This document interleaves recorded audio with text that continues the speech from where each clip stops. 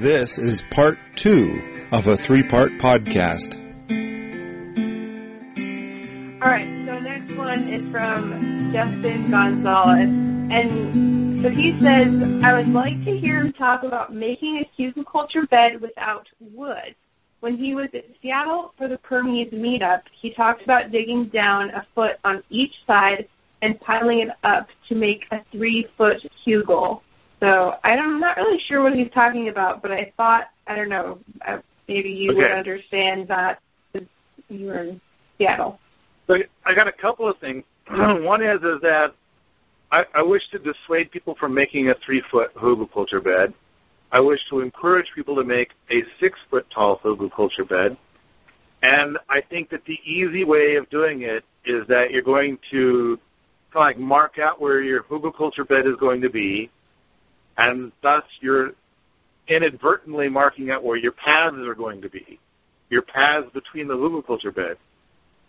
Then you're going to dig down where your paths are and take that material and flop it up where the hugelkultur beds go.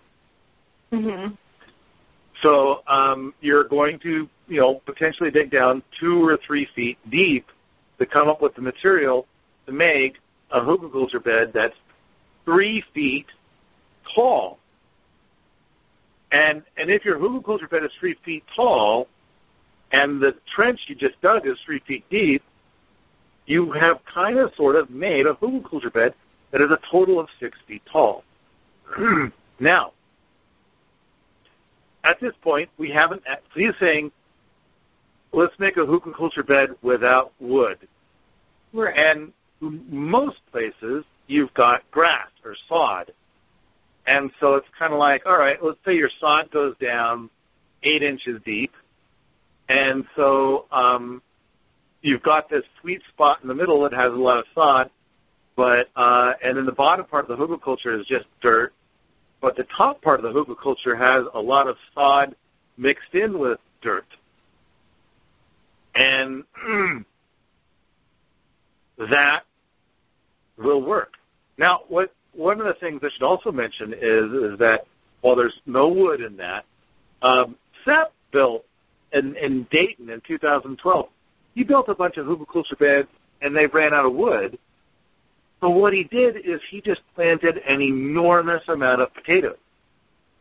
And then, of course, the potatoes will grow and grow and grow, and, you might grow more potatoes than you can actually eat. And potatoes have this great way of they just keep coming back and coming back. Yeah. And so in which case, there's a lot of carbon, because potatoes are mostly carbon. There's a lot of carbon that will build up inside the hugelkultur bed that did not come from wood.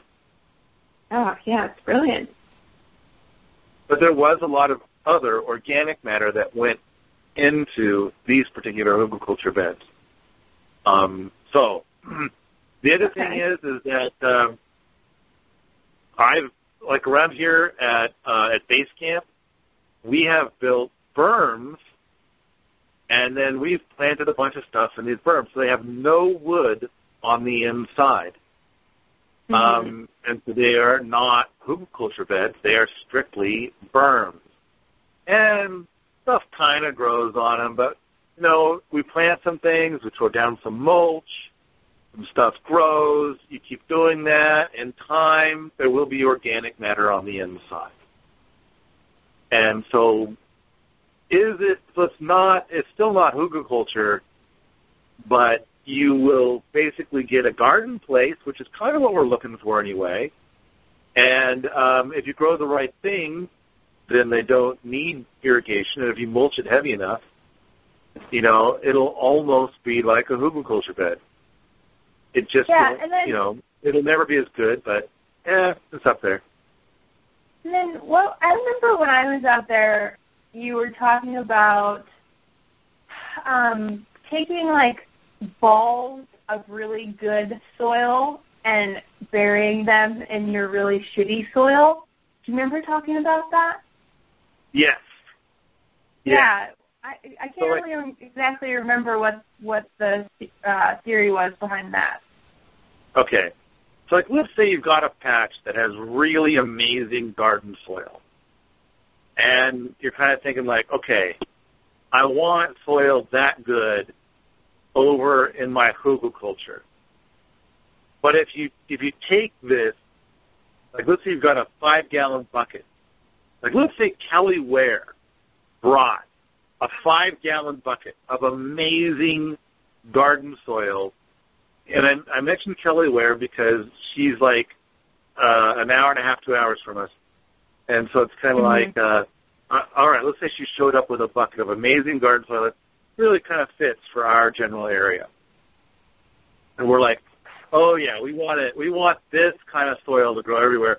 I mean, surely inside the soil is just the perfect kind of bacteria, the perfect kind of fungus. There's probably a bunch of earthworm pods in here, stuff like that, all the things that we want for an amazing garden. And so we want it everywhere, and if we just spread it out evenly, then, it'll be spread fairly thin. But here's the thing. The moment you spread it really thin, you kind of kill all the bacteria that's in there. And you kind of kill all of the lovely things in there that make it such awesome garden soil. So don't do that. And instead, when you're making your hugelkultur bed, take a giant handful, a big gob. You can do it with a shovel maybe, but it's got to be a pretty healthy big gob. And then you'll put that inside your hugelkultur bed in a spot, and the idea is that it will spread. It will move around. It'll do its magic stuff. Eventually, I mean, granted, bacteria don't exactly move super, super fast, but it'll spread out from that point. Now, Kelly Ware literally did come down here. I mean, it's like you get a patcher, say, I'm going to put a garden there someday. You just try to keep Kelly Ware out. Just try. She's going to show up. I was there. Yeah. She's like, well, I filled my van all the way to the top with every kind of growing at my house. All in buckets. And so she goes around, she starts planting this stuff everywhere. Well, she's effectively doing exactly what I just said.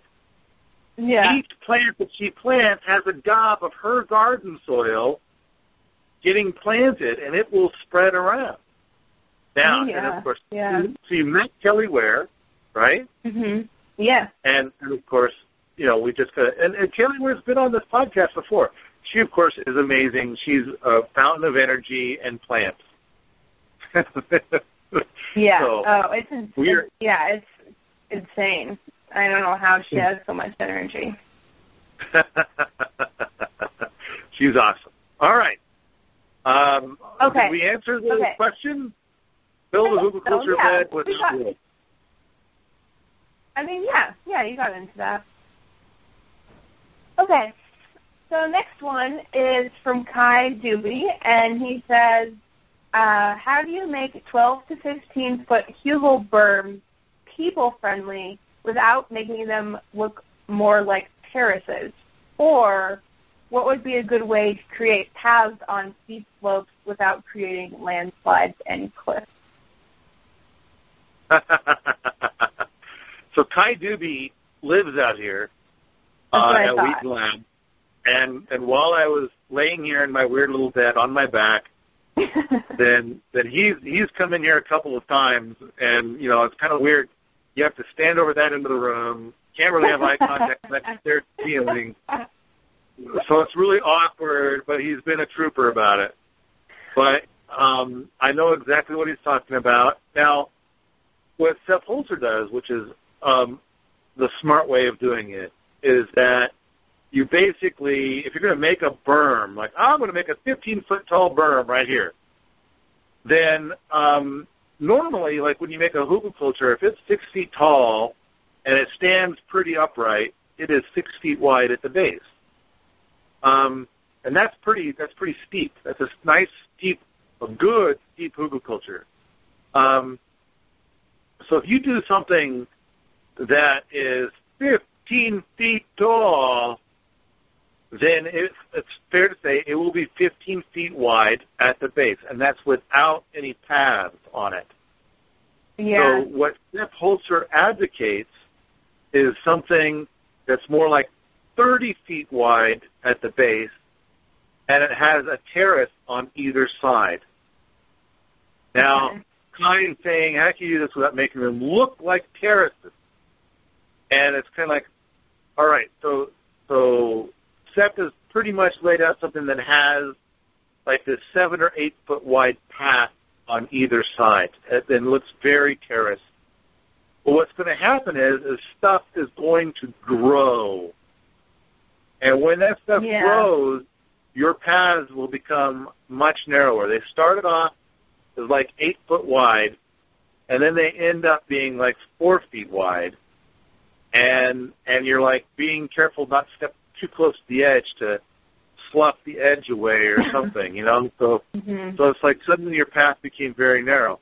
And he and I have talked about it, and then we have an issue here. I mean, here at base camp, we're on this solid rock, and the Fisher-Price house is sitting on this narrow platform, which was probably blasted out or something. And so we wanted to try to make it so that just outside the Fisher-Price house on the downhill side, there was a berm, a Hugel berm, so that we don't have to look at the road or hear from the road or be aware of it. It's more like a sanctuary. A sanctuary. So it's like, okay, so how do we do a roadectomy? And then plus, you know, have lovely growies and stuff. And you look at the window, you're looking at the growies, you're not looking at roady bit, you know. So it's like, but we've got this narrow place. So then we have to make very steep, very tall berms. And so Kai has been out planting those last fall and this spring. And it's kind of like, you know, to plant the stuff nearer the top, it would be nice if there was a path there. Now, we've had a couple small paths that were like 8 inches wide, but you use those paths, and a lot of times they slough. Now, there are ways of putting like a log up there and attach it there so that way it kind of holds the dirt up and you've got a better path. But it's like it's only going to be like a foot wide max, and once everything starts to grow like crazy, that path is going to disappear. It'll be gone. So, and then really, in order to be able to support the path, the berm has to become wider. There's really no other way to do this. If there's going to be a path, the berm has to be wider. And here, we just don't have that space. Now, if you wanted to, on the downhill side, you could try to make it wider, but we don't have any soil. So all the soil that makes up this berm was imported from the lab. And it's like, okay, now you're talking about bringing in another 20, 25 dump truck loads, only now it's really hard to get them back there because of the whole steepitude thing. Yeah. So it's like, you know, there's not a, you know, an easy way to get that material back there. And so, you know, a lot of people with a lot of wheelbarrows, maybe. Oh, God. It's like it's just not practical. Now, the thing is, it's like, okay, so let's say your situation is that you're in a similar spot. I mean, I kind of feel like it's kind of silly to talk about our unique thing here, but I think it's not that unique. There's going to be other instances where people want to have a Hugelkultur berm, a lot like what we have here. Yeah. Tall, narrow, no path. And so it's like, now what do you do? And so the one thing, the wording, the phrase that Evan came up with is kind of funny, so it's all kind of stuck. And it's that you need to have a siege ladder.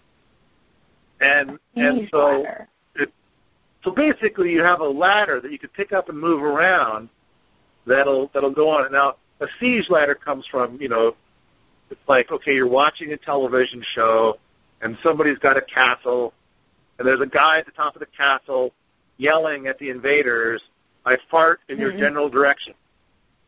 And then the people, the invaders, are down on the ground looking up there, and they're making rude gestures. And it's like, we're going to come up there and kick the shit out of you. And right. so you kind of need a ladder, a siege ladder. Now,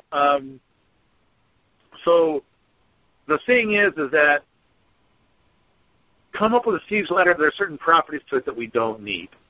So we don't really want to build a siege ladder, but it is still fun to call it a siege ladder. And so the thing I have now suggested is that we do have an orchard ladder. And so an orchard ladder has an orchard ladder is an amazing thing. Why would anybody buy a step ladder when you can buy an orchard ladder? Because an orchard ladder can go anywhere outside. It's a 3-point ladder. So wherever you put it, it's like crazy stable. Whereas, at least far more stable than like now my brains have left me. I just uttered the word. What kind of ladder did I just say like 1 minute ago? Siege ladder? God, no, the other one. I don't know okay, what so other the ladder one. with 4 legs. The ladder with 4 legs. Those suck outside. Okay, those are terrible. But then the orchard ladder is amazing. And so you go out there and you stick the orchard ladder like anywhere on this lumpy, bumpy, crazy ground, and it always is stable. And then the side that you climb up has a really, really wide base that makes it even more stable. Oh, it's so stable. Yeah, but so that won't work for Hugelkultur. The thing I'm advocating for Hugelkultur is to pull in the 3rd leg and then attach something near the top, maybe at the top, that sticks out like a foot. Like something that's going to be a bit. So that way, when you lay the ladder down on the Hugelkultur bed, then you're not smashing all the growies, well, except for whatever's right at the top. That thing at the top is laying into the growies. But the rest of the ladder is hovering over the growies. And because the base of the orchard ladder is so crazy wide, it should provide amazing stability. And then you can go up and down the ladder, planting and harvesting and whatever it is that you want to do. But we still call it a siege ladder because that's just fun. Okay, but this is what you guys have been using? We have not. We have an orchard ladder. I think we might even have 2 orchard ladders. But we have not made this modification yet. But basically, Kai Doobie, the guy asking this very question right now, he stood here in my room, and while laying on my back, I totally made this up, and I think it's brilliant. If I do say so myself, but I don't know if that's the stupid talking or the arrogant. Could be. I don't know. I mean, it sounds like it could work. I'm looking forward to seeing someone try it out, though. I'm looking forward to it, too. Okay. All right. You ready for the next question? Sure. Yeah. So, James Fry says, some say it makes no sense in dry climates. I have friends who are trying it in arid places, but it's too early to see results. So, does it make sense in dry climates, or should we leave it to stuff in those wet Alps? Okay. So, Seth has done this in the deserts of Spain. Okay. And it's worked. Now, one concern about it being, because part of it is that, and I think that in the deserts of Spain, I think we're talking about 4 to 6 inches of rainfall per year, but I'm not sure. We would have to look it up. But the concern would be is the inside are we talking about we're going to take all that wood And are we going to basically mummify the wood? Or is it going to hold enough moisture that it will rot? And the thing about these areas is that they still get, like, 6 inches of rain a year. Like, let's take it 6 inches of rain. That's a very, I mean, that's desert. That's very deserty. And so one thing that's going to happen is that you get your 6 inches of rain that lands on it, and it's going to soak in about 6 feet. So it is going to fill all those spaces with moisture. All those parking spots to hold moisture are going to get filled. Now, here's another critically important thing. Not only are we holding the moisture, what little moisture that comes through, but there's more, and that is that we are adding texture to the landscape. So when the wind comes by to dry everything out, we're having a lot less wind. Because the wind, if we have a lot of hugelkultur beds, we do lots and lots of hugelkultur beds, and we've got lots of texture. The wind can't get down between the hugelkultur beds. So we're retaining more of our moisture as well. And we might be slowing things down enough so we might even be harvesting moisture out of the wind. So we might have more morning dew because we're slowing it down. So it's like there is moisture in that wind, but as long as the wind is blowing fast, it's desiccating. But if we can get that air to slow down enough, and then our temperature stuff, bounces around enough, then we can develop a little bit of dew. And if we can harvest some of that dew in our hugelkultur, we have even more moisture. So, I mean, it goes on and on. So is it worth it in crazy dry places? Oh, yes. So so some say it makes no sense in dry climates, and I say that those some have not yet tried it. In fact, the story is that Sepp Holter is out there in Spain, and this is that place where they brought in the 20 leading experts in the world about how to reverse desertification. And Sepp is one, and then the other 19 all think Sepp is crazy. and so it's this kind of competitive thing. And so in the end, Sepp does all sorts of amazing things. He creates lakes, and he brings all kinds of luscious. And then there's the whole thing about the hugelkultur, and this is where the other guys were saying you can't do it unless you add drip irrigation. So he did tests. On the half of them, he did drip irrigation. On the other half, he did not. And they both grew crops that were about the same. And then the next year, they took away the drip irrigation on the second sample set that had the drip irrigation, and everything died. Now, the funny thing is like with 2012, so Seth came to Dayton in May of 2012, and he built nearly a kilometer of hugelkultur bed. And the land manager there decided to put drip irrigation on a bunch of it. He couldn't afford drip irrigation for all of it.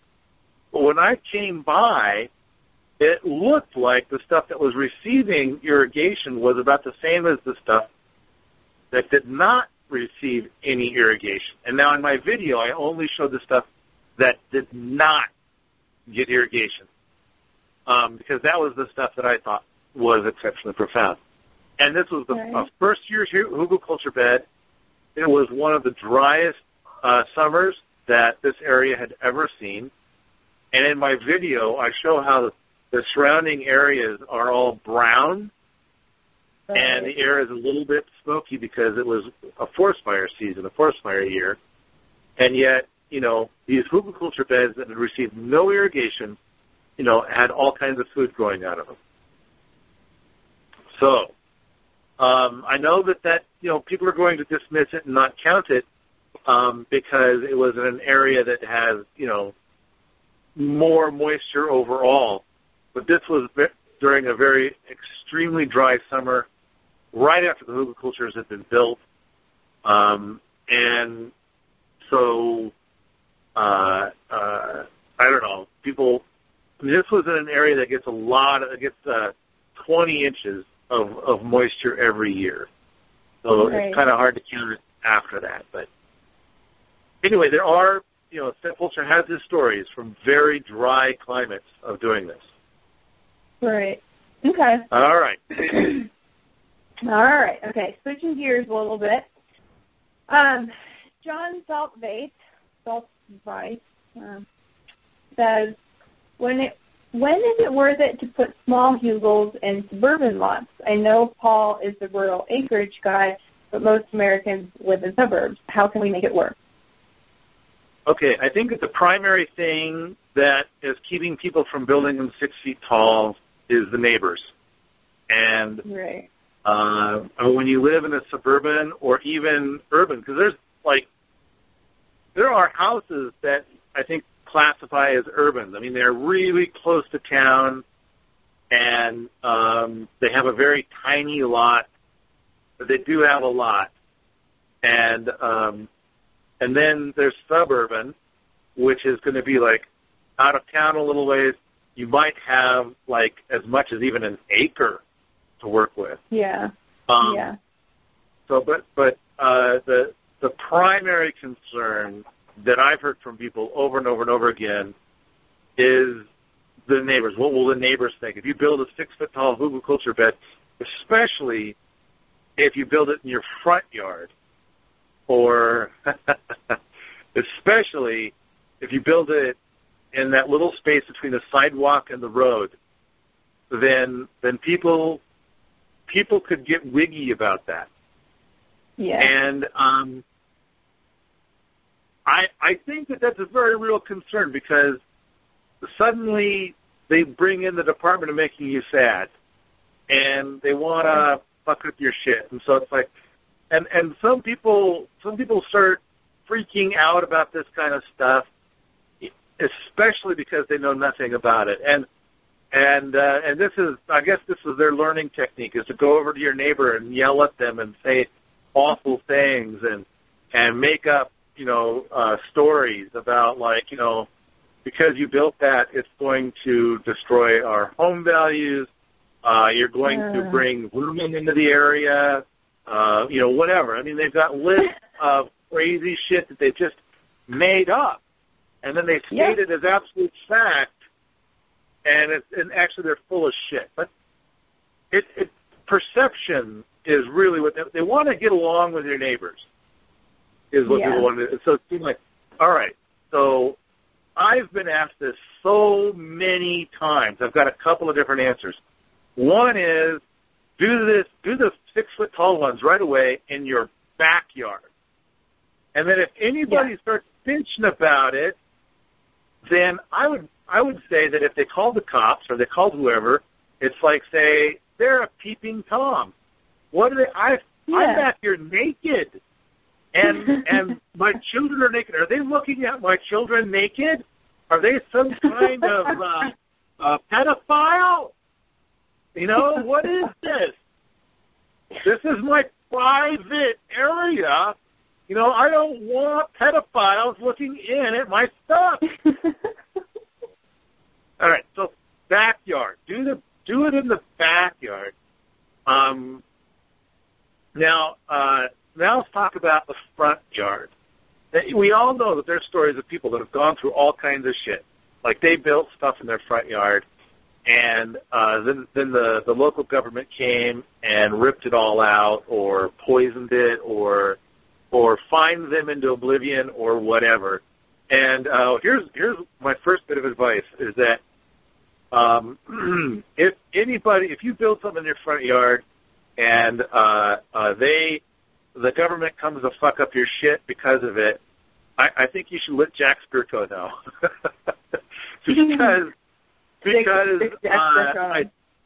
because somebody did that. Somebody had like the popo all up in their shit, and somehow Jack Spirko found out about it, and his audience just came down, brought the wrath, and it's like, oh, it was awesome. It was just awesome. So don't feel so much fear in that space. Now let's say, okay, I still want to try and get along, but I want to introduce it slow and easy or something like that. So here's the answer I came up with after answering it so many times. Get a feel for what you think is going to be like okay. Like if you go out and you build a raised bed garden that's just 2 feet tall, and you think that that's going to fly with your neighborhood, like no one's going to give you grief about that, then that's what you do. Build one that's 2 feet tall. And then the next year, add another 8 to 12 inches to that. And then the year after that, add another 8 to 12 inches. And so basically just make it bigger each year and do it gradually so people can get used to it. So at 2 feet tall, it won't be as amazing and awesome as it would be at 6 feet tall, but you will get some of the benefit. It will begin. And so then you can start adding the texture to the landscape and just add and add and add each year as, and as your neighbors appear to be comfortable with it. Now, and of course, it is entirely possible that some neighbor will come over and totally lose their shit anyway, and I really don't have answers for that. It depends on what flavor of crazy they bring. And it's kind of like, this is why I like going out into the country and then building berms, because then I can do whatever I want, and no one sees what I'm doing, so no one's bringing crazy to my doorstep. And it's all in an effort to try to minimize the crazy because people are crazy. So, was that a good enough answer, you think? Yeah. When is it worth it? Yeah. I think that's good. When is it worth it? Okay, I would put small hugels in suburban lots. I'd say always. Yeah. I mean, the idea of having a flat garden is mind-boggling to me. I cannot. I just can't do it anymore. Plus, I got to say that the first garden I tried to grow, which was sometime around 93 or 94, and it all died. That was all flat. But in Missoula, that particular plot, the soil depth was about a half an inch. I had about a half inch of soil, and I had a lot of big rocks. Yeah. And so that's why my garden did do well. So, once I read up on gardening, the first thing I did was build a raised bed. And my first raised beds were probably 1.5 feet tall. And then I moved to Colorado, and those were 2 feet tall. Because I just had to have garden. I just had to do it. And then, so I cannot imagine having flat space. So always Hugelkultur and grow them big. Well, get them if you could 7 feet is probably the recommended height, and it will shrink down to 6 feet. So I would maybe even bigger. I mean, Steph talks about what's the perfect height to build them for harvesting, and I think it's wise to build them, 10 or 20% larger to compensate for how much they will shrink in the first couple of years. Okay. All right. So, Erwin the Cohen says, how do you avoid unwanted fungi spreading to nearby fruit trees? I don't. Okay. I mean, it's kind of like life has. I mean, the kind of hugelkultur is going to have fungus. Where you have high carbon, you're going to have a lot of high fungus. And there's a certain number of perking spots for fungus. New fungus will move into new wood. Now, the other thing is that, okay, it's like, let's say you've got a fruit tree and you're thinking to yourself, okay, there's about 100,000 varieties of unwanted fungi that could come to this fruit tree. And then there's an equal number of fungi that is desirable that could come to this fruit tree. And I think they're pretty much going to all show up. Now, as long as your fruit tree is strong and healthy and vibrant, it will not be overcome by the ucky stuff. Okay. So I would say that, how does your leaf count look? What is the overall health of your tree? Is the leaf count so high that you cannot see sun through the tree? And it's like, we could talk about, there are things that involve pruning. If you've got cross branches and they're touching, those are going to rub to the point to create a point where unwanted fungi can enter. And so you're going to need to cut one of those branches off. Well, and then, of course, from schools of pruning, there's stuff where it's we're going to take out a lot of this tree. Now, and, of course, both Sepp Holzer and Masanobu Fukuoka both agree on, trying to grow trees in such a way that you never have to prune them. Yeah. And it's okay, that can be done. When you'll notice that Sepp Holzer, when he walks his land, and all of the people that work on his land, they all have a set of pruners on their hip. Why is that? So, and the answer is that when they go by a tree and they see, some serious shit going down on that tree, then they'll prune that off. They'll prune it early. Right. But they're just doing exactly this. They're trying to prevent a sore spot from opening up that will attract unwanted fungi. Another one is if you got a crotch in a tree, you got to get rid of that right away. So that's the way. But it's some people are oh, you've got to take out, because really the art of pruning is got some strong positives to it. And the idea is that you want to improve the leaf count throughout the canopy while minimizing the total amount of bark to keep the tree alive. So it's if you've got two branches running in parallel, then it's kind of you only need one of those. Otherwise, you're trying to keep twice as much bark alive. Because the other branch that's in parallel, if you took out one and left one, it would grow up. So then when you go to the school of pruning every year, there is a wisdom to what they're doing. Mm-hmm. But, we're in the world of permaculture. It's how could I do this while being even lazier?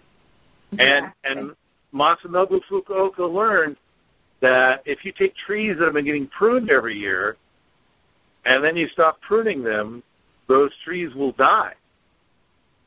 Yeah. So, holy shit, that's not good either. No, definitely not. One of the most painful lessons. So, now, I think we're probably talking about, because we're talking about hugelkultur, we're probably talking about more about in the soil.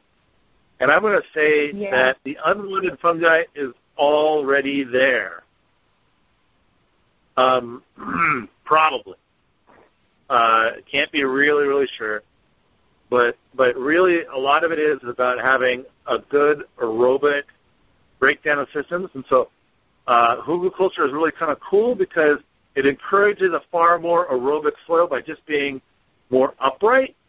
And then the other thing is that as the wood rots on the inside, it creates air pockets, which also helps to have more air exchange. So now we're having a more aerobic environment than an anaerobic environment. And it's like how Dr. Elaine talks about in soils. It's like so much of this is really about being aerobic. Dr. Elaine Ingham. Yeah. So I think the more about just having a good, healthy tree rather than trying to do something to avoid the fungi. If an unwanted fungi gets onto a nearby fruit tree and is like making the tree sick, I mean, you could, if you've got 200 acres of trees, then you're probably going to think like, yeah, there's a lot of trees that have got fungi on them, and don't worry. That fungi is an agent, that unwanted fungi is an agent of Mother Nature, and is taking out the trees that shouldn't be there anyway. They're taking, she's taking out the weak trees, as is her job. That's what she's supposed to be doing. On the other hand, if you've got a tiny plot and this is your only fruit tree, then, there's like a list of things that we can do. I would suggest listening to the podcast about that cherry tree. That was me and Bill were like looking at his cherry tree, and his cherry tree looked very, very sad, and it was succumbing to unwanted fungal problem. And so we talked about that particular tree. That might have some advice for that particular thing. But if nothing else, if you just add a good high-quality mulch over the tree, that'll oftentimes do strong, magical things for the tree. But it's got to be a very high-quality mulch. And the tree will come back to life. I mean, you can do things to save a tree. But I like a more permaculture approach of like, then that tree shouldn't be there.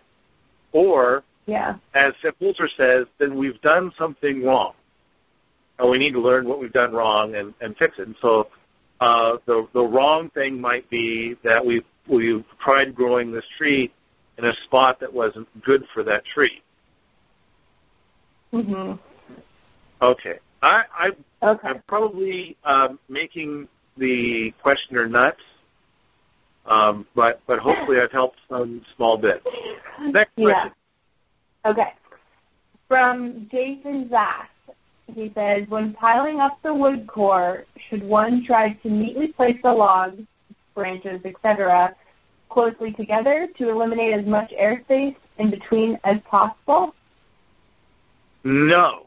In fact, it's kind of got to be the opposite. So you're going to lay down your logs and sticks and stuff, and there's going to be spaces between them, at least an inch or two of space between each one. And I've seen this happen many times where people will then pile on more wood on top of that, and it's like, no. One layer. Now, put soil on to the point that you can't see wood anymore, and now add another layer of wood.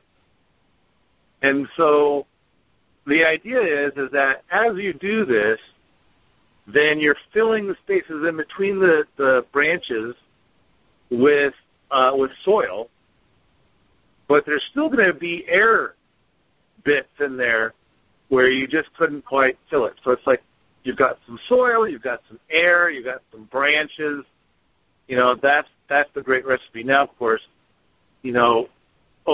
please, as much as you can, and sometimes you just can't, but as much as you can, try to introduce diversity inside the hugelkultur bed. So you've laid down a bunch of logs, and you've got a single layer of logs or branches. Then it's like, here is some grasses that I cut right over there. I chopped them, and I'm throwing them into the hugelkultur here as a blob. And look, I got like some cow poop, and I'm going to throw it in over there as a blob. Please don't spread it out. Now, it's possible that you could take some of these grasses and some of this manure and spread it out very thinly, like it's scattered. Like it's definitely not a solid layer, so enough to be able to add some nitrogen here and there, kind of a thing. But so if you did that and did an occasional big blob, that would be lovely. The idea is to add variety, to add diversity to the inside of the hugelkultur bed. All right. So, did I answer the question? Yeah. You said no. Do the opposite. Yeah. Right. Okay. All right. Next order of business from Mike Holmes. What types of plants are good for controlling erosion in a newly built bed? Grasses. Which I know are like the absolute worst thing to grow when you're trying to grow your garden, because grasses will take over everything.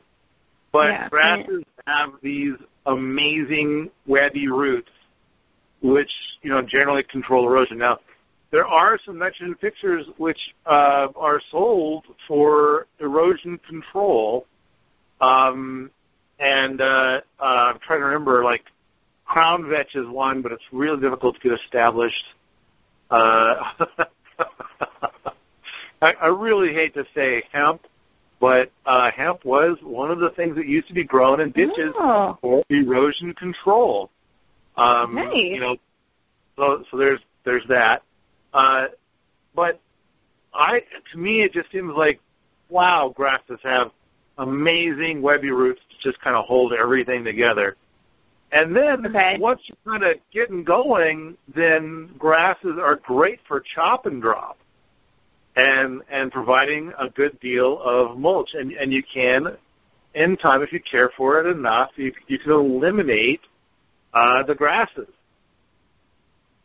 Okay. So, do you have like a particular one that is your favorite, or just kind of like a combination of them? I would have to say you probably always want to use a combination and see what goes. Now, if you have any access to Seth Holzer's, einkorn seed, or what he calls Russian corn, then, that stuff that grows like 8.5 feet tall on terrible, horrible soil. The great thing is that it just makes so much organic matter. It's just so crazy, enormous, giant big that it's like, oh yeah, how about some of that? I've been using a fair bit of tall fescue, and I use a special variety of tall fescue because your standard, original tall fescue has a kind of fungus that grows inside it, this endophyte, which helps the plant. It's a symbiotic relationship between the endophyte and the grass. However, that endophyte is generally toxic to ruminants.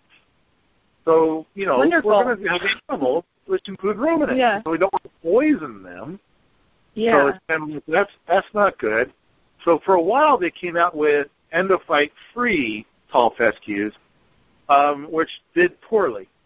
And then more recently, there's this variety called Max Q, which is, it does have an endophyte in it, but it's a ruminant-friendly endophyte. Ooh. So I paid the extra coin. I got a whole bunch of that. We've been planting that as well as like some orchard grass and some brome, and there's a few. The other thing is like as a gardener in general, I think it's always good to keep some annual rye on hand, and it's an old gardener's trick to as fall is approaching and you've got all this bare soil and you throw down this annual rye, it grows to be like 4 to 6 inches tall before the first frost hits. So then it's an instant mulch. This doesn't necessarily answer the question, but I guess the thing is that I think that grasses are oftentimes the best, and you're going to mix with your grasses. You're going to mix in a lot of other stuff, but they make a real webby root. And of course, grasses are like the worst possible thing to have growing under any kind of fruit tree. And so you need to eventually get rid of all the grasses. So I remember visiting the Bullock Brothers farm, maybe 8 years ago or so, and they had this 1 acre patch of garden. It was all flat garden. And they were growing rhubarb all around the outside. And so what they were trying to do is eliminate all grass from in this 1 acre.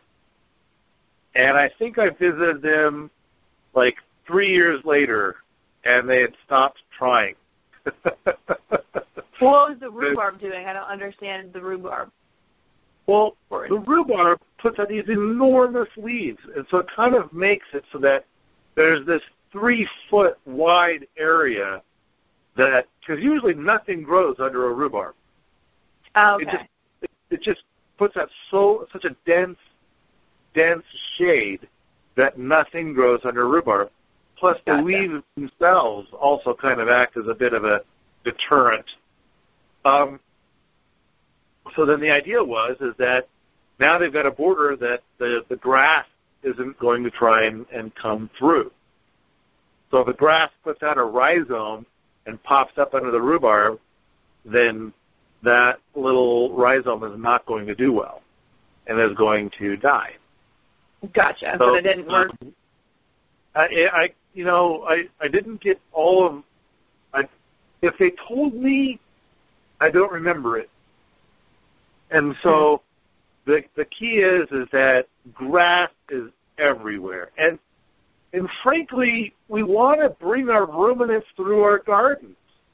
And so, we need to find a way to have grass and not grass at the same time. Now, there are places where, in fact, I visited this one farm where there was it was in Olympia, Washington, and Wild Time Farm. And when I was there was this one ravine that they had just covered in black plastic. And so there was a particular kind of grass that they wished to utterly eliminate. Now, my guess is that they bought a lot of plastic, and they put a lot of time in, and they, had to keep bringing the plastic back to cover everything up for a long, long time, and the plastic started to fall apart. Then they probably spent an enormous amount of time trying to find all the bits of plastic to get it out of there, and it probably did not do what they wanted to do. But I haven't been back there since.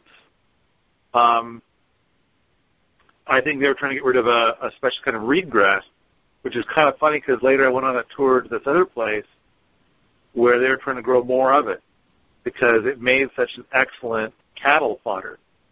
So they're feeding it to the cattle. It's like this was the only thing that was still growing in the middle of summer over in this one semi-swampy spot. So, and it was apparently this excellent feed. Reed canary grass. So, I kind of feel like growing lots of different kinds of grasses is oftentimes a great thing. But, of course, when you're trying to grow a magnificent garden, grasses are not our friend, and then we're trying to discourage it. And, by that time, the webby roots have already done their webby roots thing, and now we're going to grow a whole lot of other things.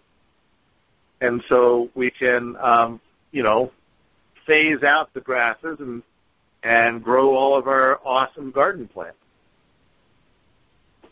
Ta-da! Nice. A little bit of chop and drop situation. I think, here's what I'm going to qualify my answer with. I think that there might be better things out there. Other things that have amazing webby roots that are not grasses that maybe, people should use.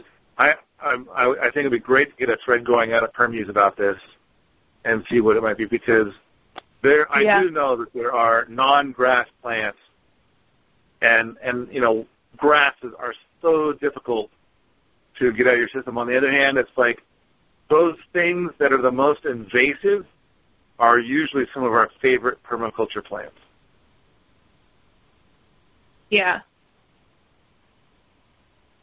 And if grass is growing in a system where you don't want it, that's your invasive. And then we're going to find things that will grow better than those grasses.